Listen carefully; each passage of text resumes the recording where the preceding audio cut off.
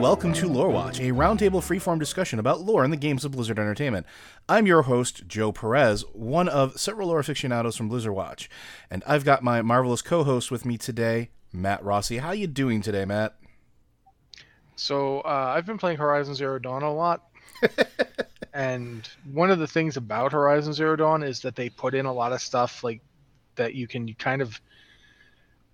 to pretty much figure out exactly where you are, like in terms of like where 1,000 years from now will have turned into this. Like for instance, the expansion of the Frozen Wilds is set in Yellowstone. Okay, yeah, that's And I they remember tell that. you that, so you basically. I've been able to use this to work out the distance between, say, Yellowstone National Park and Colorado Springs, which is important because the starting area that you start playing in has a thing called a vantage. And when you click on it, it shows you an image of a building that we know that exists right now. It's the Air Force Chapel in Colorado Springs, Colorado. So extrapolating those two distances, it's about 1,000 kilometers. This map is basically 1,000 kilometers from end to end, both up, down, north, south, and east, west. See, that's always fascinating to me too, because one thing I learned a long time ago is that when video games use likenesses of real life places, even if it's just topography, especially if it's like national parks, but also buildings and stuff like that, there's usually, like, for lack of a better term, an appearance fee that they have to pay. So when I see a game like Horizon Zero Dawn and how accurate it is to that geographic region, even now, it's like it just marvels in my Well, brain how much time and money they spent making sure that it was accurate. the thing about that is that they changed the name of the place just enough that maybe they didn't have to pay the fee. I don't know, No, it's all but likeness based now. yeah. But what was interesting is that there's one of the other places you end up in is Denver Stadium, which Mhm. is now like a warlord has turned it into like a small city. You go in and blow the place up. But it's just like you thinking about this, like the distances involved and the actual locations, you can use them to figure out exactly how far you've traveled. And this leads into a World of Warcraft and a lore thing. This isn't just me rambling on about Horizon Zero Dawn, because when you travel in WoW, you're not traveling the distance. The world that you play in is not actually the size that Azeroth would be. Yeah. Because you can physically run from one end of Kalimdor to the other, north-south. You can do it in, like, I think 25 to 30 minutes. Yeah, not too long. It doesn't take too much time just to do a Yeah. straight run. And obviously Kalimdor is not the size of Manhattan Island. It is significantly bigger than the 15 kilometers that you would actually. Do you know what I'm saying? Like Yep. the distances are compressed in these games, and it's just fascinating to think about. This is something we just accept. Yeah. It's just part of gameplay, and it's just one of the things that I've really find fascinating because, I mean, that's one of the things we talk about. Why didn't the Alliance just destroy the Horde when they had the chance? It's like they didn't. It wouldn't have been easy, guys. Yeah, marching a whole army that long of a distance. Oof, oof. Yeah, the fact that the Horde got an army right up to Darnassus was purely, partially it was luck, partially it was the fact that they managed to trick them into putting their navy somewhere else. If the Alliance navy had been off the coast shelling them the whole time, they wouldn't have been able to do it. So it's just interesting to think about these things. For me, Related, I've actually been doing something a little bit, well, I shouldn't say similar, but I've been going back through Jedi Fallen Order, but I haven't been playing the game just to play the game or do completion stuff. I actually have a mod that breaks the camera so I can look through everywhere. And one thing I'm noticing in that game is all of the random details that they've put in different places or planets that they didn't necessarily have to. Like in the middle of like Sarlacc style pits, there's like a whole bunch of like actually textured content and things like that, which is absolutely fascinating. And it makes me think of WoW too, because there are so many things that exist when you're traveling the world. And I was thinking about this as I was flying around Kalimdor last night. Like I was remembering the Critter Plateau and all of these random things that are there and that you can find, like random temples, random things. They don't have to be there. These are not things that that they had to put in there, like the old hidden troll village or stuff like that. But they are, and when you find them, it makes these places not just feel big and vast because these are things that are previously undiscovered, but it's just this amazing amount of detail that makes these worlds feel alive. It's it's always been fascinating to me when games and companies do that specifically, like just add things that they don't necessarily have to do. So Yeah, absolutely. now, that said, we do have a lot of questions this week. I shouldn't say a lot, but we have several questions, so thank everybody for sending those in. I will probably remind you at the beginning and the end, make sure you send us some questions for either podcast. Just make sure you specify which one you want it for. Either send it to podcast@blizzardwatch.com or hit us up on Patreon. We have an actual podcast questions channel, and I do look there now, so please give us questions. They're great. First question on the docket. Greeting Watchers. Do all Titan Forged have souls? For example, Agramar created Grond that degenerated into Colossals, Magnaron, Gon, Ogron, Ogres, and finally Orcs. At what point do these beings start getting a soul? Is it created by the spirit available on the planet or from the Shadowlands? The same question goes for Azeroth Titanforged that were degenerated by the Curse of Flesh. Keep up this awesome podcast. Regards, Mahara Silver Sprint, Undead Priest. That's a good question. What do you think? Well, one thing we can say, we know that Odin wasn't surprised by this. Like when the Titan Forged began dying and going somewhere else, Odin decided he wanted to bring their souls back and put them in, imperishable bodies. So this wasn't news to him. He was aware that Vrykul, for instance, could die, and if they died, their spirits would go somewhere else. As in terms of, I think it's fair to say that ogres would probably have souls. I honestly feel like this obviously hasn't been answered. Like, there's never been anything in game that's like, by the way, souls started here. I think if Odin was so comfortable with the idea of getting souls back, then, if he thought, obviously most of the Titanforged, the Watchers in particular, didn't think the Curse of Flesh was a good thing. But the Curse of Flesh was sort of after Odin's time. Mm-hmm. So he was talking about soldiers that had fought for him during the war with the old gods and had been destroyed. And he seemed to think they had souls. And they were like, the rock and stone, Vrykul and Earthen and so forth. They were the original Titan Forged. They weren't Curse of Flesh yet. So yeah, it doesn't. He didn't. For that matter, he seems to be perfectly comfortable with the idea he's got a soul. Yeah. And we know that the Titans had souls. Have souls. Yep. And so, do you think of Titan Forged as a kind of byproduct of that? Are they like, there's a lot to consider here. Do we have an answer to this question? No. I do think that the spirit available on the planet is interesting. We know that Draenor had less spirit available to it than Azeroth, but more spirit actually being used because Azeroth was eating all of it. Azeroth consumes the vast majority of the spirit available on Azeroth, the spirit element, one could call it. And as a result, the elements on Azeroth are in pretty serious conflict. Whereas on Draenor, the elements were relatively in tune. They were like, yeah, okay, there's plenty of spirit here. We're fine. Yeah, it was having a negative effect on the plant life, or maybe too positive, you could say. But it wasn't, the elementals weren't in any fighting over it. They weren't in any conflict. So is the spirit related? I don't have an answer to that question. We know that it's not related to there being a Titan soul on the planet because Draenor didn't have one. Right. So, yeah. This isn't really answerable as such, but I mean, it is interesting to think about. Yeah, and I think you're right that I don't think it's largely answerable because we don't think we found out yet. However, I think that in particular, this is something that we're going to get a little more insight into going into Shadowlands. And I think this goes to the whole spirit / anima thing mostly, because spirit of the person goes to Shadowlands, that anima, the power of that gets used and consumed there. I always wondered if that was something similar. Like you said, like Odin wasn't surprised by this. I don't think the Titans would be surprised by this because they're the ones crafting this life. Well, how are they powering it? That's always been a question I've wanted to know. Are they tied directly into Azeroth, like almost like an energy umbilicus, where, you know, they're drawing just a small amount to keep doing what they're doing in their autonomous nature, or whatever the case is, and does that grow as the Curse of Flesh takes form? Maybe, maybe not. Well, or does it grow as they get more conscious of their individuality?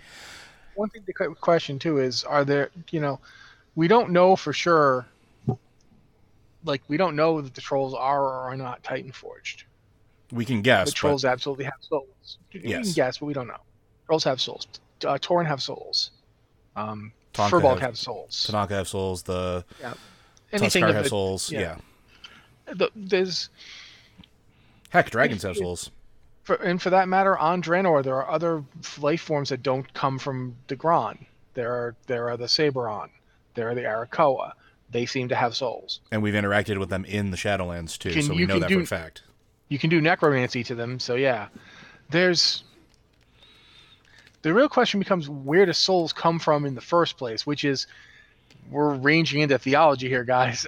But I mean, one of the things to think about is, are souls a byproduct? You kind of just sort of mentioned it, but you didn't really make it explicit, so I will here. Do souls come from the anima? Like when a soul dies and goes to the Shadowlands and is judged, the anima that powered it in life is reused. It's sent back into the world. It's part of the cycle. We know that they're having a soul drought right now. In the, I want to say the Feywild, but that's not the right word. The Amber, the Ardenweald. The Ardenweald. Yep. So we know that there's like a soul economy going on. So are souls an imperishable things that get sent back? Like, does your soul get born again and again and again? Are you constantly reincarnating? We don't know. We as yet, this has not been made clear. This, like, the soul can perish, but something like it always exists, like sort of like the way that they kind of said in Diablo that Malthael died, but something else would rise. Is it like that? We don't know that either. But I mean, there's lots of stuff to consider. If Titanforged have souls, did they always have them? Were they made with them? Or is their development of them the weird thing that freaked out Algalon about us? Remember, like the thing Algalon said. He was super off put by us because we were not what he was expecting. Yeah, there's something like, you defy cosmically calculated odds. There's no way we should have been able to beat him, and we did. That keeps happening. We keep, managing to beat people we're not supposed to be able to beat. Up to, like, at the end of Legion, where there's this whole thing about how it's not possible that we should have beaten Argus, and yet here we are. Argus is down, and we've got a drop of his blood. I think going into 8.3, it's a good time to keep in mind that we've got a good record against old gods. Yep, so far. I mean, 2 have come up, 2 went back down. So, yeah, it is interesting to consider, like, what is a soul in WoW? Where do they come from? Like, I don't want to start singing Cotton Eye Joe here, but I do think that it is independent of the Curse of Flesh. I think is really the most answerable part of that question.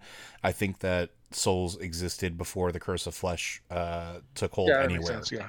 Mm-hmm. Yeah. So, like, and we know that and just to sort of finish that out, we know that with Draenor, because souls were there, that the plants were feasting on it and doing that whole thing, which is why, Aggramar did what he did in the first place, and he was able to do that there.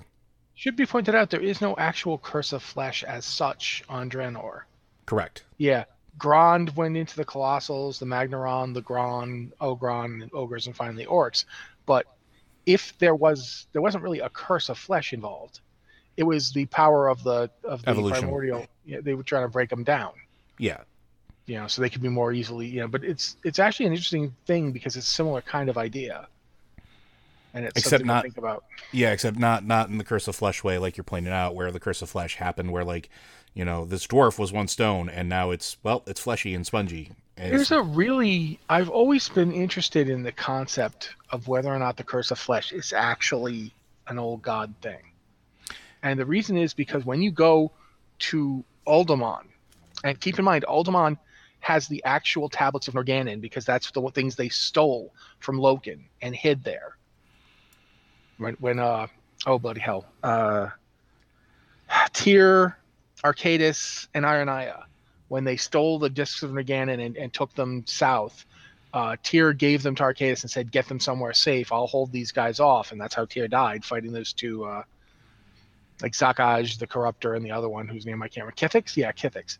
The two big tentacle face guys whose names are, I just said their names, but I can't remember what kind they are. Mm-hmm. But you know what I'm talking about. Those dudes. When he stopped and fought them, the Arcadis and Ironia ran to Alderaan with the discs of Norgannon, the real discs of Norgannon. Yeah. So when you get there and you're running Norgannon and you're running Alderaan and you get to the discs, they tell you that the Titans usually use flesh. Yeah. And only use stone on Azeroth because of the hazardous conditions, which of course would be the war with the old gods. And it always made me wonder, we know that everything that we hear at the Tribunal of the Ages is Loken BSing. He's trying to throw out. He's trying to cover his tracks, more or less. So, is it possible that what the old gods did wasn't create anything? What if they just found the activation code? See, now I've been thinking about that for a long time too, and we talked about this in one of our very early lore watches, actually, where I likened it to almost like a computer programming or like a programmed obsolescence, right? So let's tie this in with this question a little bit. If the Titans are using spirit to power the Titan Forged, and they're making them out of stone currently to survive the hazardous conditions enough to get Azeroth to a point of stability and growth, why wouldn't they program something in that would allow them to break down and thus release that spirit back? And I've always wondered about that. Another way to look at it is not break down for obsolescence sake, but once you have the planet to the point where it's self-sustaining, do you need it anymore? The circle. Well, no. I mean, think of it this way: you want to populate it with life. That's what they do. Why not let your servants become the life? Why not? Why should something else have that role? Why not be Titanforge? Because then they're going to be of like mind to you, and that means they're going to do things that will help Azeroth become more like them, which is what the Pantheon wanted in the first place. The Pantheon set all this up to try and guide Azeroth to be like them. And especially at that point, if they're already fleshy too. And we don't know what happens when a Titan hatches, more or less. We still have no idea. But even at that point, if they're more susceptible to, for lack of a better term, if they're just life at that point, and let's say the planet explodes or however a Titan is born, maybe it's easier to reabsorb them if they're in that fleshy, spongy state or whatever case happens. I keep thinking, I don't think the planet explodes because I keep thinking back to when... why can't I remember any names today? Aman'Thul. When Aman'Thul came and plucked out Y'Shaarj. And keep in mind, for all Y'Shaarj's power, Aman'Thul treated him like a pimple. Like Aman'Thul just reached down and crushed him, and his vast bulk was just fit between two of Aman'Thul's fingers. Which implies to me that Aman'Thul was planet-sized. Which implies to me that Aman'Thul was still wandering around in his body. His planet of origin became his body. And for all I know, until he went and fought Sargeras, he may have been completely covered in life forms. You have mites all over you, and they don't care what you do. That's true. Although that does raise the question of scaling, since at one point we are sitting near them in bodies, but yeah, but those guys are after they've died. After they died and had their spirit sent out, the forms we see them in might be physical representations that Sargeras created to house them. See, now It's I just not have them. Now I just have this mental image of like tiny Titan inside of like a Titan Jaeger body made out of a planet. Well, and think about this too. When the Titans, when they pull Sargeras to the throne of the Pantheon, the seat of the Pantheon, he fits inside it. When we were in there, and it's not planet-sized. Yeah. But when he's outside of it, he's planet-sized. Well, and that's what I mean. Like, there's that thing where they scale, or they can scale at some point. Possibly. I mean, there's lots of different ways this might go. But Think about that idea, though. It's very possible that the planet doesn't have to kill us to quote Right. unquote hatch. That just transforms the planet into its body, We and just then you'd become basically be living. Yeah, you'd be living on the surface of this vast thing, much the way that right now you have life forms crawling all over you, not living in your dissimilar, digestive tract. not dissimilar to the Exodar, which we I were was thinking talking of, about. yeah, I was thinking about this in terms of like how the life on Azeroth could be seen as its like antibodies and Yeah, its mitochondria and its gut flora and all that stuff that we have in us that is effectively like independent living things that still work to keep us going. Um, and it's weird to think about, and it's like it's nothing to do with like the lore really, because no one said anything. But this goes back to the idea of why does the Titan need so much spirit? yeah. Why does it draw so Is much of that it is into that itself? is that its antibody system? Is that its defense mechanism that it Is it needs? its mother's milk? I mean, what is it? And that does then lead to the question of what is like where did Titans come from? We know that they're kind of like from some kind of order. They're from the cosmology chart. We know where they are on it, but like, are they like little flotsam? Like, what's going on with that? But we don't know that either. There's just a ton to think about here. If Titans have souls, which they appear to, and those souls are almost indestructible to the point where you can kill their bodies and they can cast themselves out and re-inhabit. And that's the other thing. We know that they can inhabit other Titan Forged. Yeah, to varying Think, but, degrees of success, but but yes. think about what that means.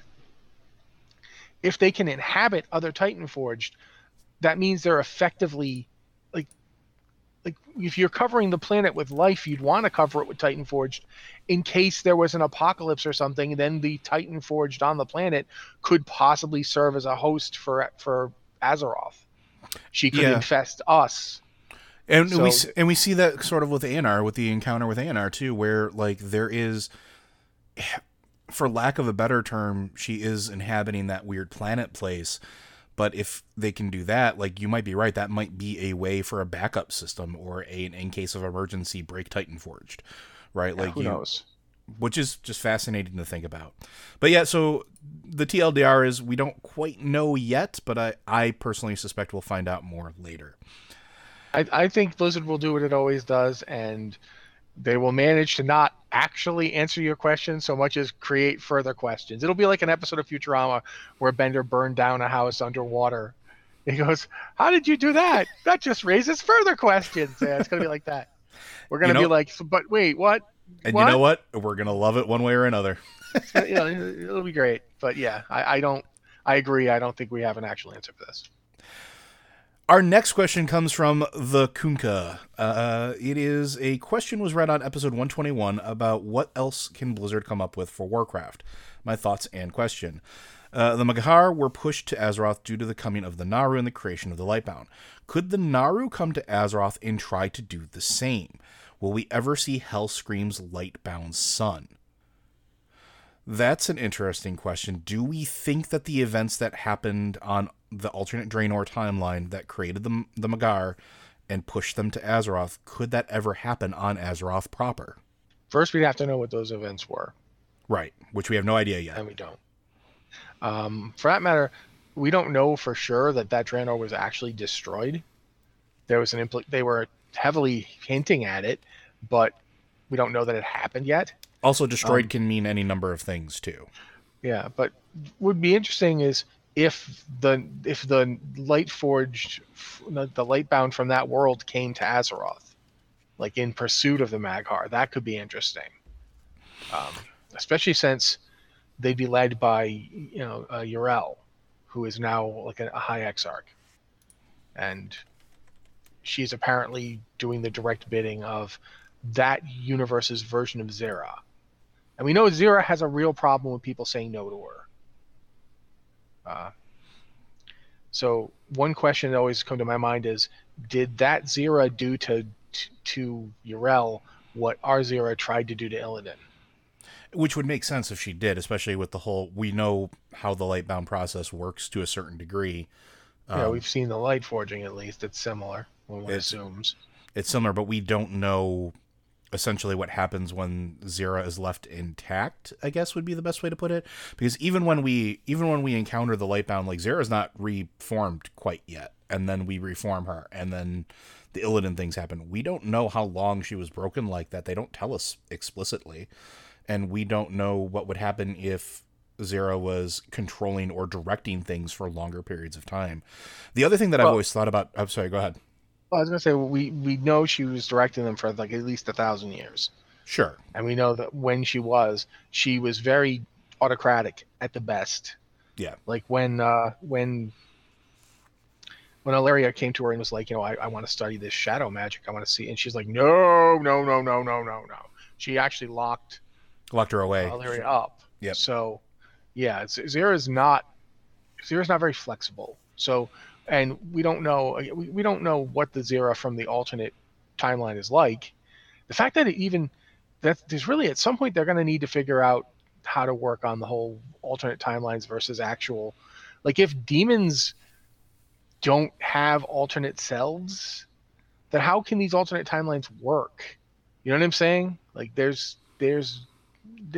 need to like actually sit down and really think about what they're saying, because that doesn't make sense. Yeah, and they can't just Dr. Manhattan it, as far as I'm concerned. Like it's. But the interesting thing about the whole Lightbound situation is, even while the Mag'har are fighting them, if you're doing the quest to get the Mag'har to recruit them, even while you're doing stuff and fighting, the Lightbound are like, no, you guys are the ones who ruined this planet, and it's your stubbornness that's going to ruin it further. You're responsible for this. We're not doing this. We're not destroying this planet. It's you.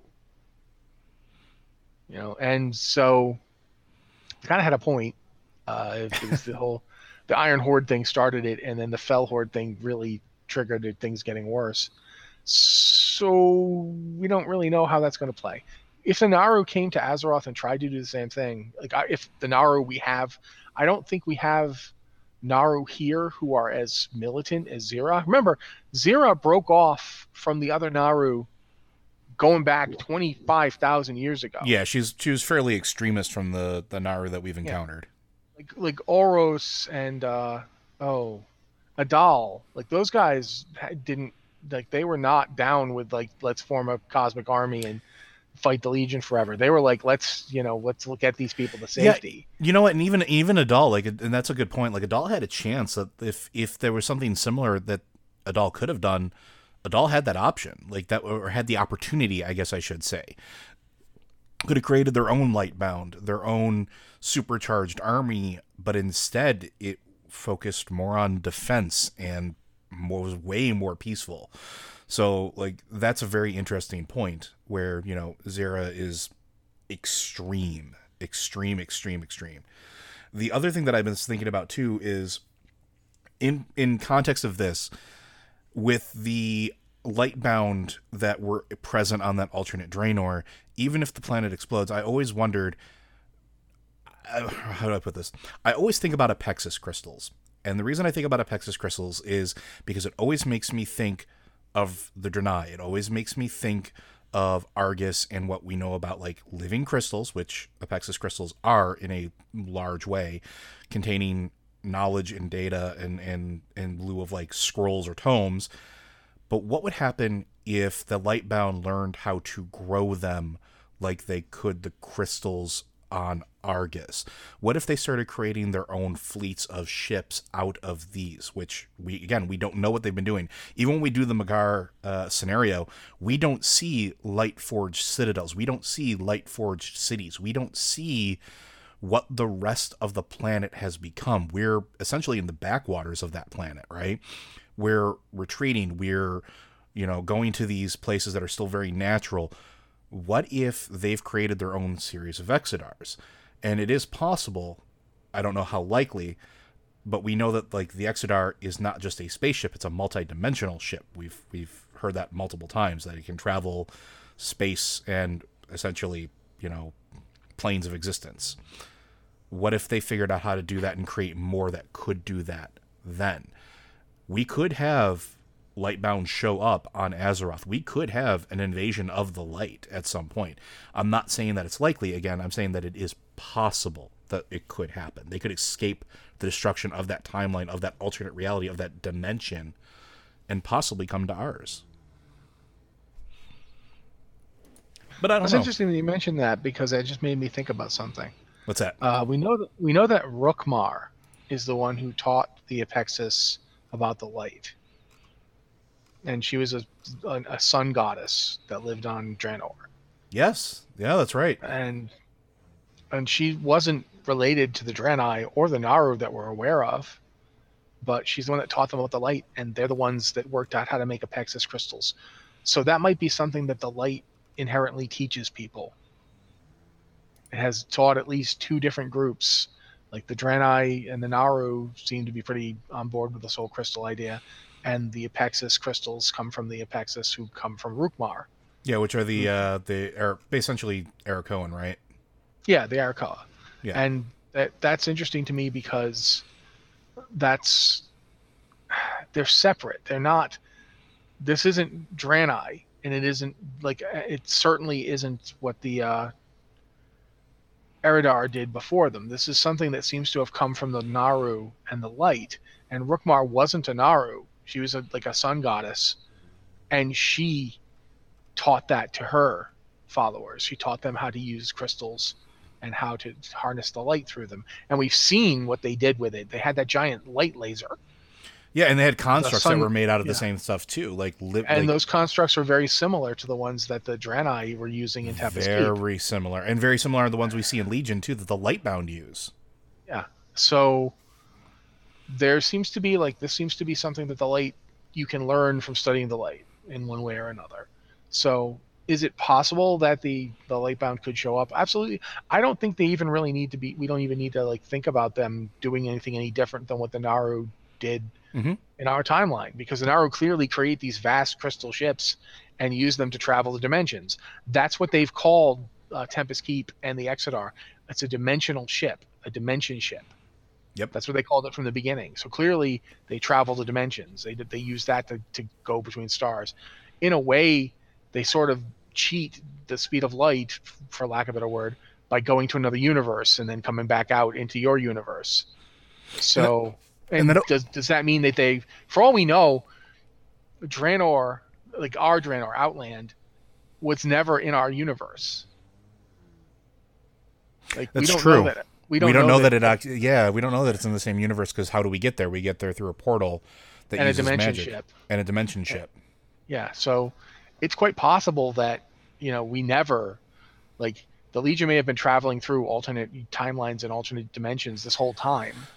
Destroying there's tons of stuff going on here that we don't know. That might be also part of the reason why they had to use the dark portal to get to alternate Draenor in the first place. Why couldn't they use something else? Why couldn't they use any of the other technology or portals or ways of shifting planes which we've seen? That specifically that they had to use that? Is it because it was already old magic that pierced that veil into that other dimension? Well, I mean, if you look back at Warcraft 3, they were building multiple gates on Draenor. Oh yeah, that was a big thing in several of the books too, about how that's what shook Draenor apart. Yeah, when they did that, they tore the planet apart. So they might not have wanted to risk tearing it apart again. So they used the one portal. One portal seems to be sustainable and doesn't destroy your planet. But if you try opening 5 or 6 of the freaking things, yeah, it's a problem. And they only really worked effectively afterwards because Outland was floating in the Twisting Nether. And that's actually something really weird to think about.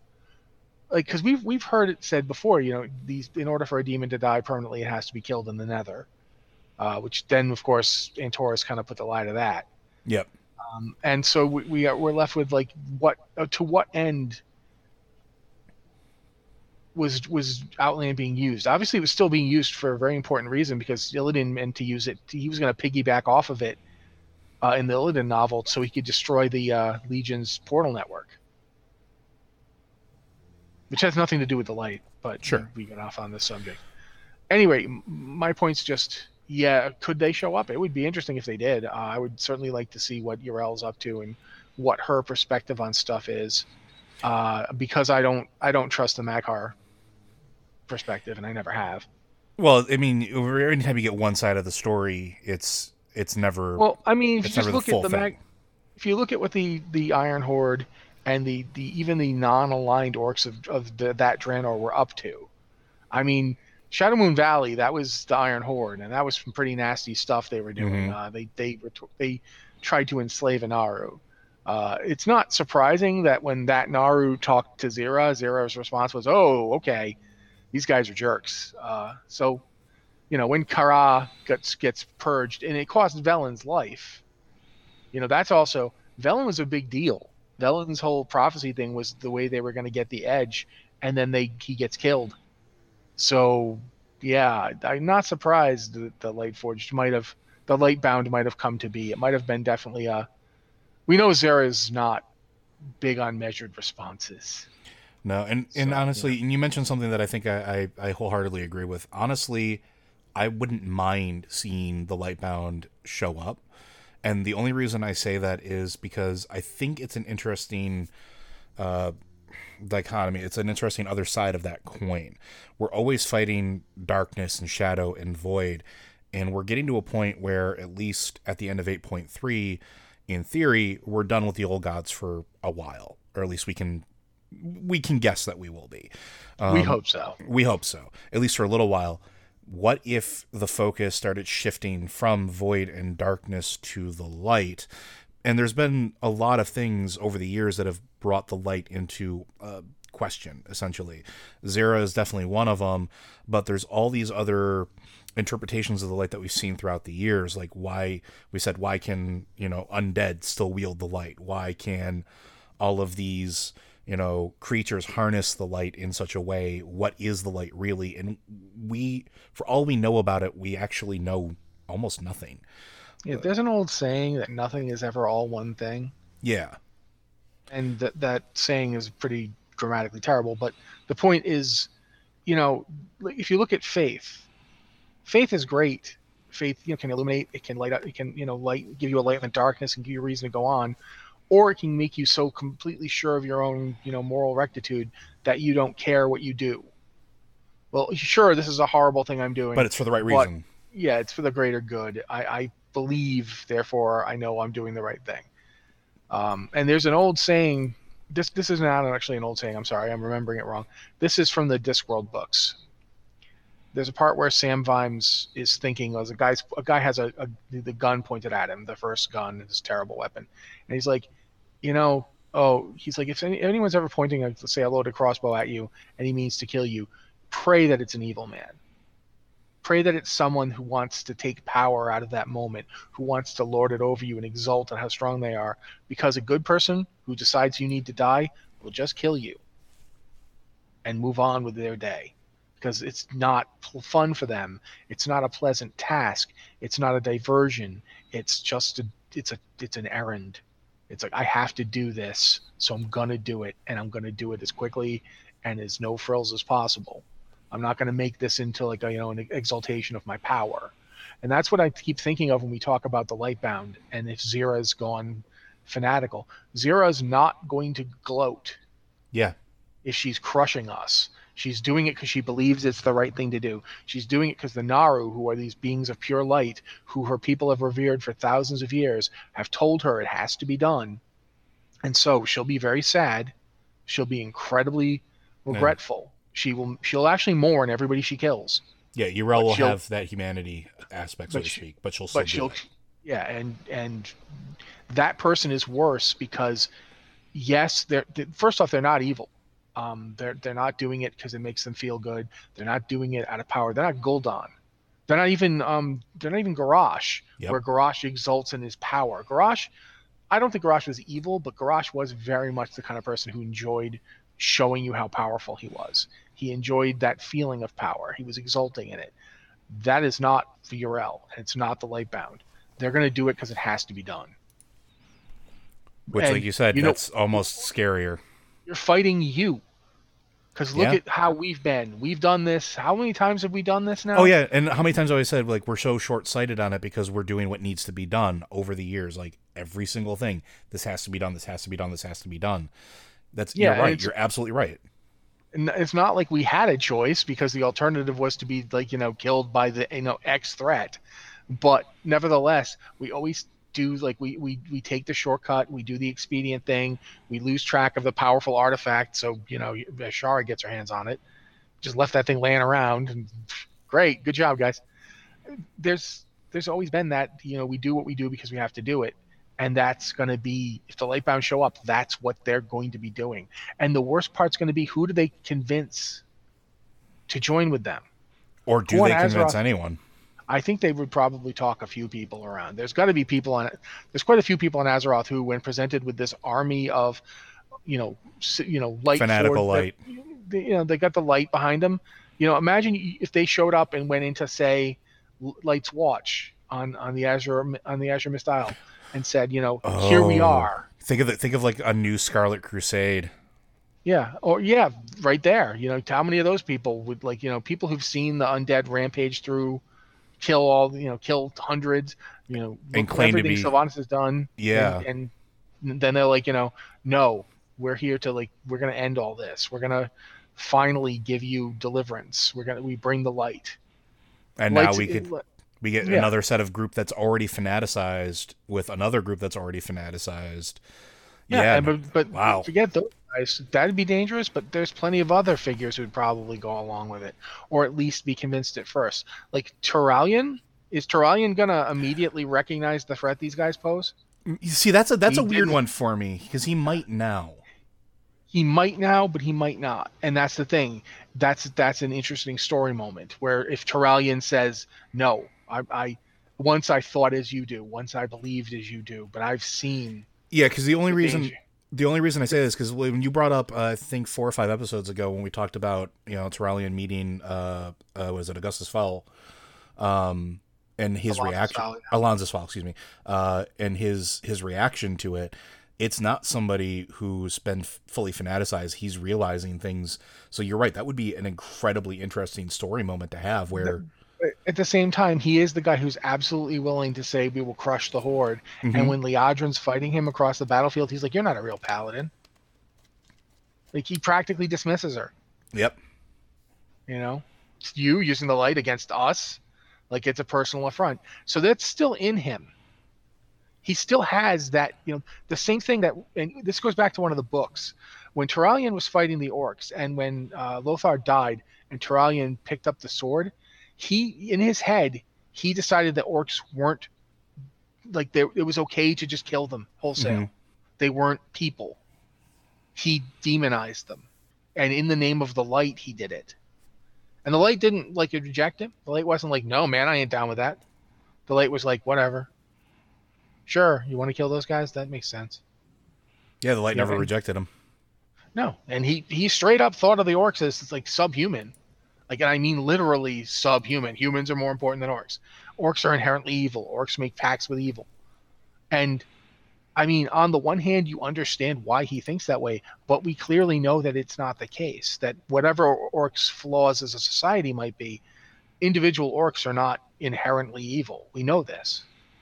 And yet Turalyon decided that they were lesser beings to be slaughtered. And he's never really dealt with it. That's true. There's never been a storyline. There's never been a plot point. There's never been anything where Turalyon stops and says, yeah, I was very angry and I made that decision, and I had to fight them. That's absolutely true.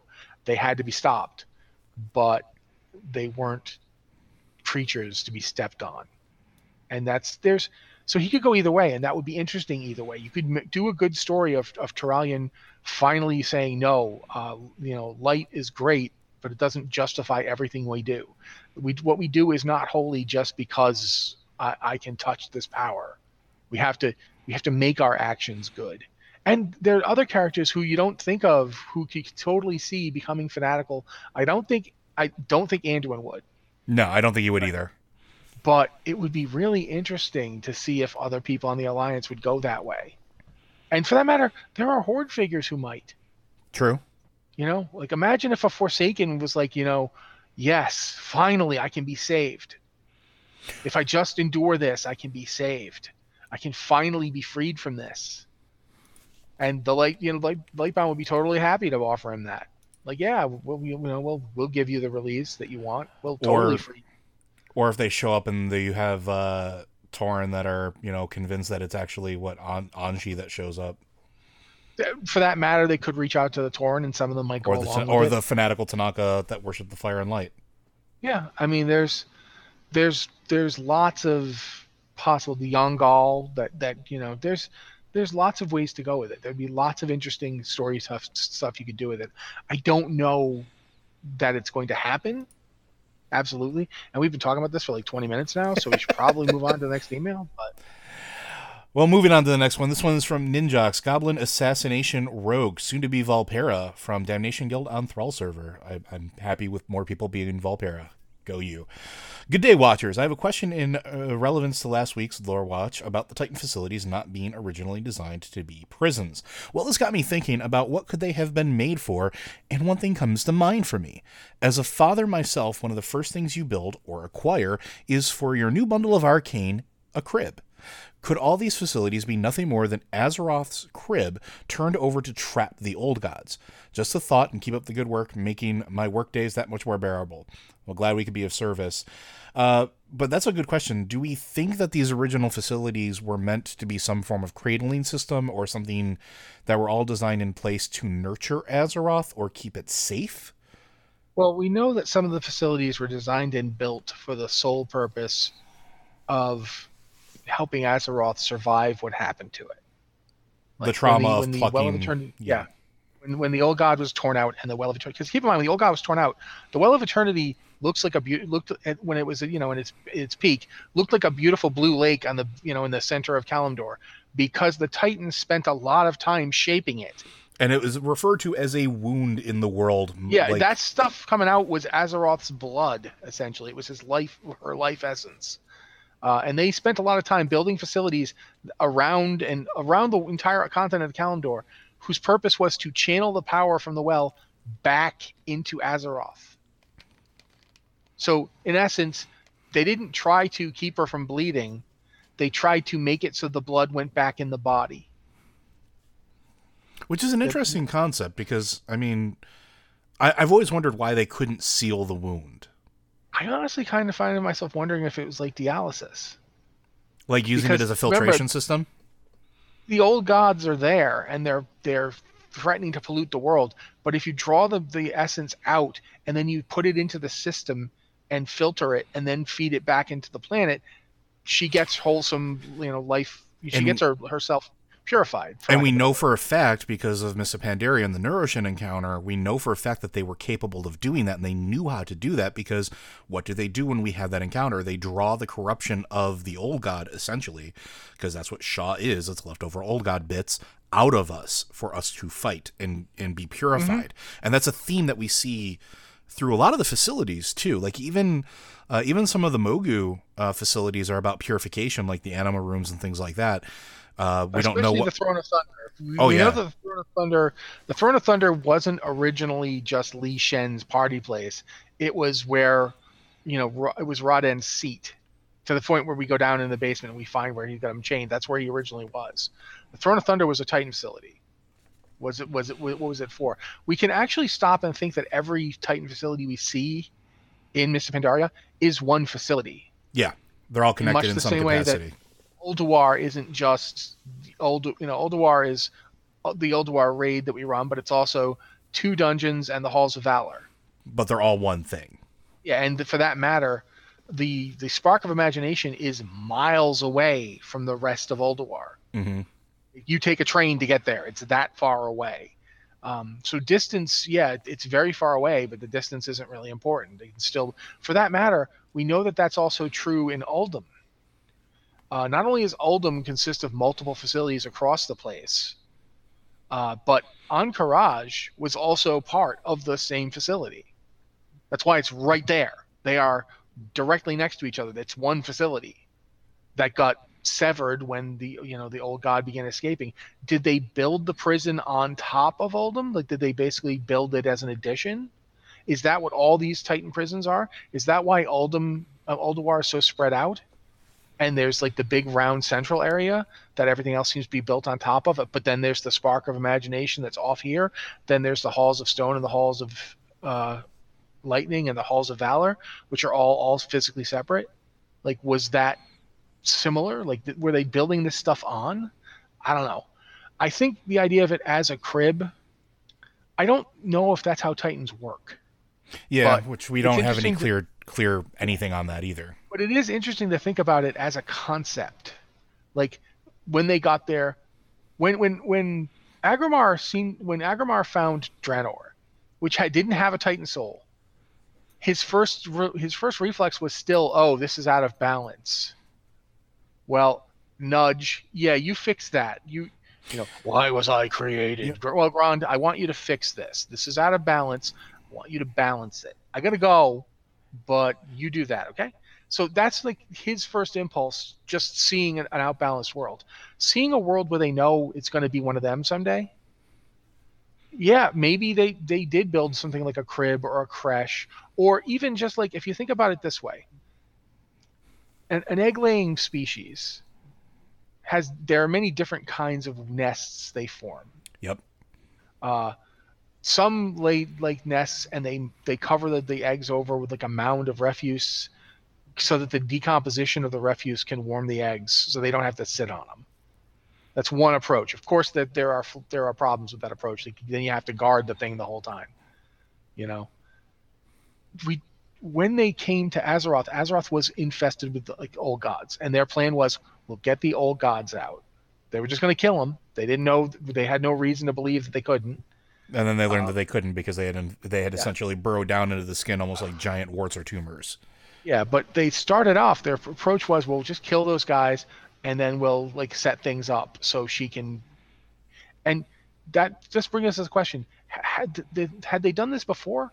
Like, we get the sense they had, that in fact Aman'Thul had done this for all of them at some point. Yeah, Aman'Thul had found them and ushered them into existence, much like himself. He did it for himself, but then he went and did it for all of them. Yeah, and we know that he woke them up. We don't know the process in which, and we don't know how long it took. Is that what he was building? So did he build a wake-up system? Is this less a crib and more, baby's first, alarm? So, or you hit on something earlier that got me thinking, and it made me wonder if this is almost like, and I know this is a bad image in some capacities, but like almost like a ICU for infants, right? You come, you see this nascent planet, it's absolutely infested. You try to fix it by essentially picking the tick out of the skin, and then you learn that you do more damage than good. But also in that process, you learn that not only can you not pull these out, but you learn how far down they burrowed, how far down that infection went. And now you know that there's more of them. You have this entire capacity of the like you said, the Black Empire reaching over all these continents, like the entirety of the world. And with that, they've dug down deep. They've been trying to penetrate to it. We've had multiple, instances in Chronicle and books have mentioned this. So you pull them out, and what do? Well, you can't pull them out anymore. You have to get the body to reject them. So I like your idea that not that they couldn't close the wound, but they wouldn't close the wound because it wouldn't fix the problem. That the facilities became... I was going to say that they became purification systems, like you said, to help inoculate the world, or at least Azeroth, in a capacity that it could fight back. Because the Black Empire, we know, is not... We don't see the corruption nearly as far as it was, right? By the time we're dealing with things, things have been scrubbed to a certain degree. And part of that, we don't know how that happened. We don't have a clear definition of how they did that. We know that they did it. We just don't know how. How did they fight back? How did they rip that corruption up from the entirety of the planet? How did they reorder it properly? Like, what happened there? And That's a good question. And I think that maybe you're onto something there, that maybe they didn't. Maybe the facilities were taking that energy that was spilling out, and maybe it wasn't just the Temple of Elune. Maybe it was multiple of them, the heart chambers and all these other places that we've encountered. Because we have Titan facilities, like, and I've brought this up, like, we have the Engine of the Makers that we don't know what it did. It's there. It's not working anymore. It's frosted over, but it's there, and you can fly down into it. You can take a look. We have the Makers, the Makers Terrace. We don't know what that facility was meant for. We know that it's over like this weird petri dish of a place, but we don't know what it did. We also don't know how these facilities are powered. But what if you're right? What if it's taking that raw, corrupted energy from these places from the wound, and then sucking it back in, filtering it, putting it back into the planet, putting it back into Azeroth to help it fight back this infection. And because I'm thinking about Uldir, where that infection was happening from the inside out, and that facility was all sorts of messed up, but that was because the seals that were keeping it in check were broken. Well, how are those seals being powered? We still don't have an answer to that either. I think you might be onto something there. I think that those facilities aren't dug into the ground and tapping from them directly. I think they're pulling it just from that wound. That wound is large enough. We know for a fact it's large enough that it was a problem. It could be powering the entire planet's worth of facilities. Well, plus there's the idea. We do know a little bit about the Engine of the Makers. We know it's part of the Forge of Wills. Sure. And the Forge of Wills, if you look at it, if you use your metaphor here for the ICU thing, the Forge of Will was supportive care for Azeroth's, for lack of a better word, mind. Which we know that was necessary, because where do you go when Ulduar's having the nightmare? When Azeroth's having the nightmare, you go to Ulduar. Yeah, and the Forge of Will's whole purpose was to effectively use the cosmic energy to fortify Azeroth's mind, its soul, its heart, whatever you want to call it. Whereas the Forge of Origination in the south, which was its twin, the Forge of Origination's purpose was to effectively shape Azeroth, the planet, the body of Azeroth, while the Forge of Wills was for her mind. We don't know exactly what that means, but we know that's what they were doing. Which makes me think, you're talking about this. You know what I think we're looking at here? We're looking at supportive care. Yeah, we're looking at almost like an incubator. No. If you get, say you get a really bad disease that doesn't have a cure. Like, we'll use rabies as an example. Sure. Rabies is almost always lethal.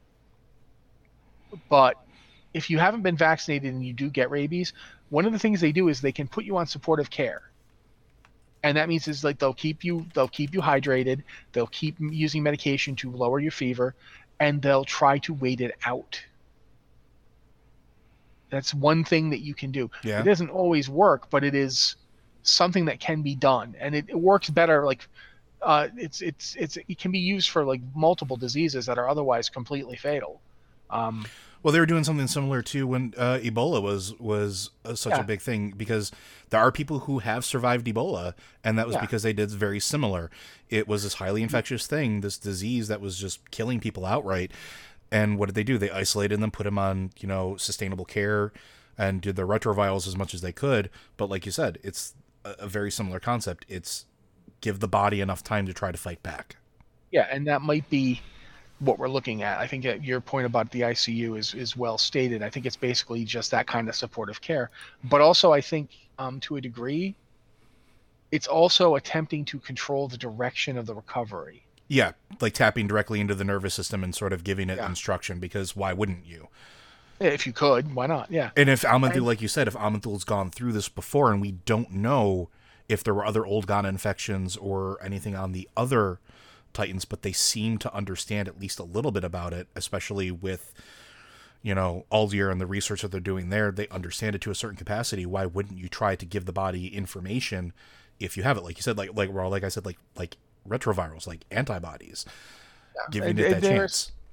There's a lot to it we don't know yet, but I do think that there's something here in this idea that rather than just seal the thing up, you want to draw the easiest way to draw the poison out is to let it come out from this hole that's already been made. Because it's not like you can just stick a bunch of IVs in Azeroth. Like the wound is deep because Azeroth is not near the surface. So if you want to get something out, the easiest way to get it out is to let it come out here, because this is already a place where stuff is coming out. It makes a certain amount of sense that you don't want to rip any more holes in the planet. You don't want to risk, you don't want to do anything too invasive. You don't want to do anything too invasive, because for the same reason you don't want to do invasive surgery on someone until you've gotten their health up as high as you can to increase their odds of survival. So this leads me, since we're coming up on time, to a final question, because you just made me think of something.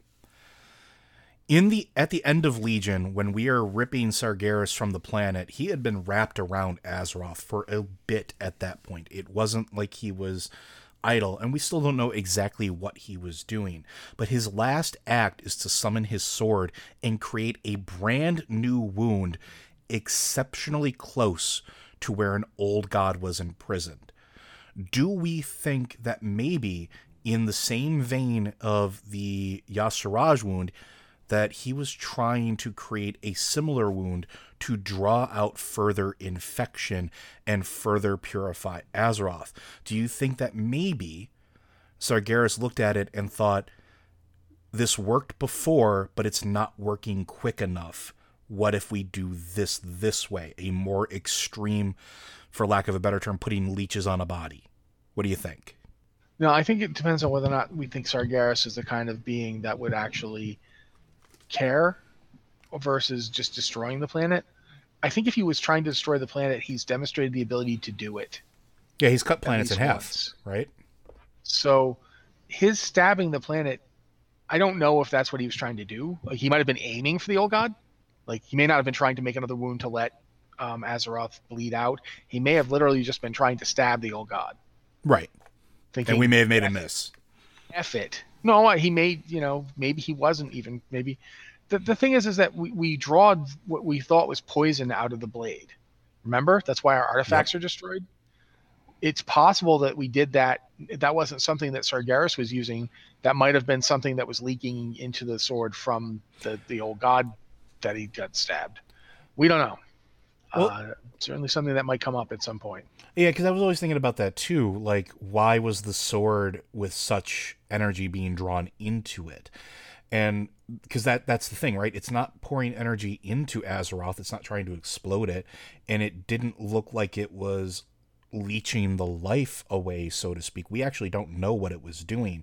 But we do know that we took all of the energy out of it with all of the artifact power that we had been gathering for all that time and shut that process down. And I just always wondered about that, like if there was something more to it. Because one thing that I always thought about Sargeras is he wanted to be essentially, it sounds cheesy, but in my mind it seemed like he wanted to be loved. He wanted his family to side with him. That's why he captured them and tried to turn them to him like he did with Orgrimmar. He wanted them to see it his way. Well, save the planet, save Azeroth before it's born. Hey, look, I got rid of your bad dreams. Hey, look, I got rid of your infection. Hey, look, I made you well again. I did this because I care, and now we have work to do. A willing participant is always a lot more better, or as my friend says, more gooder, than if somebody were to have to be tortured into compliance.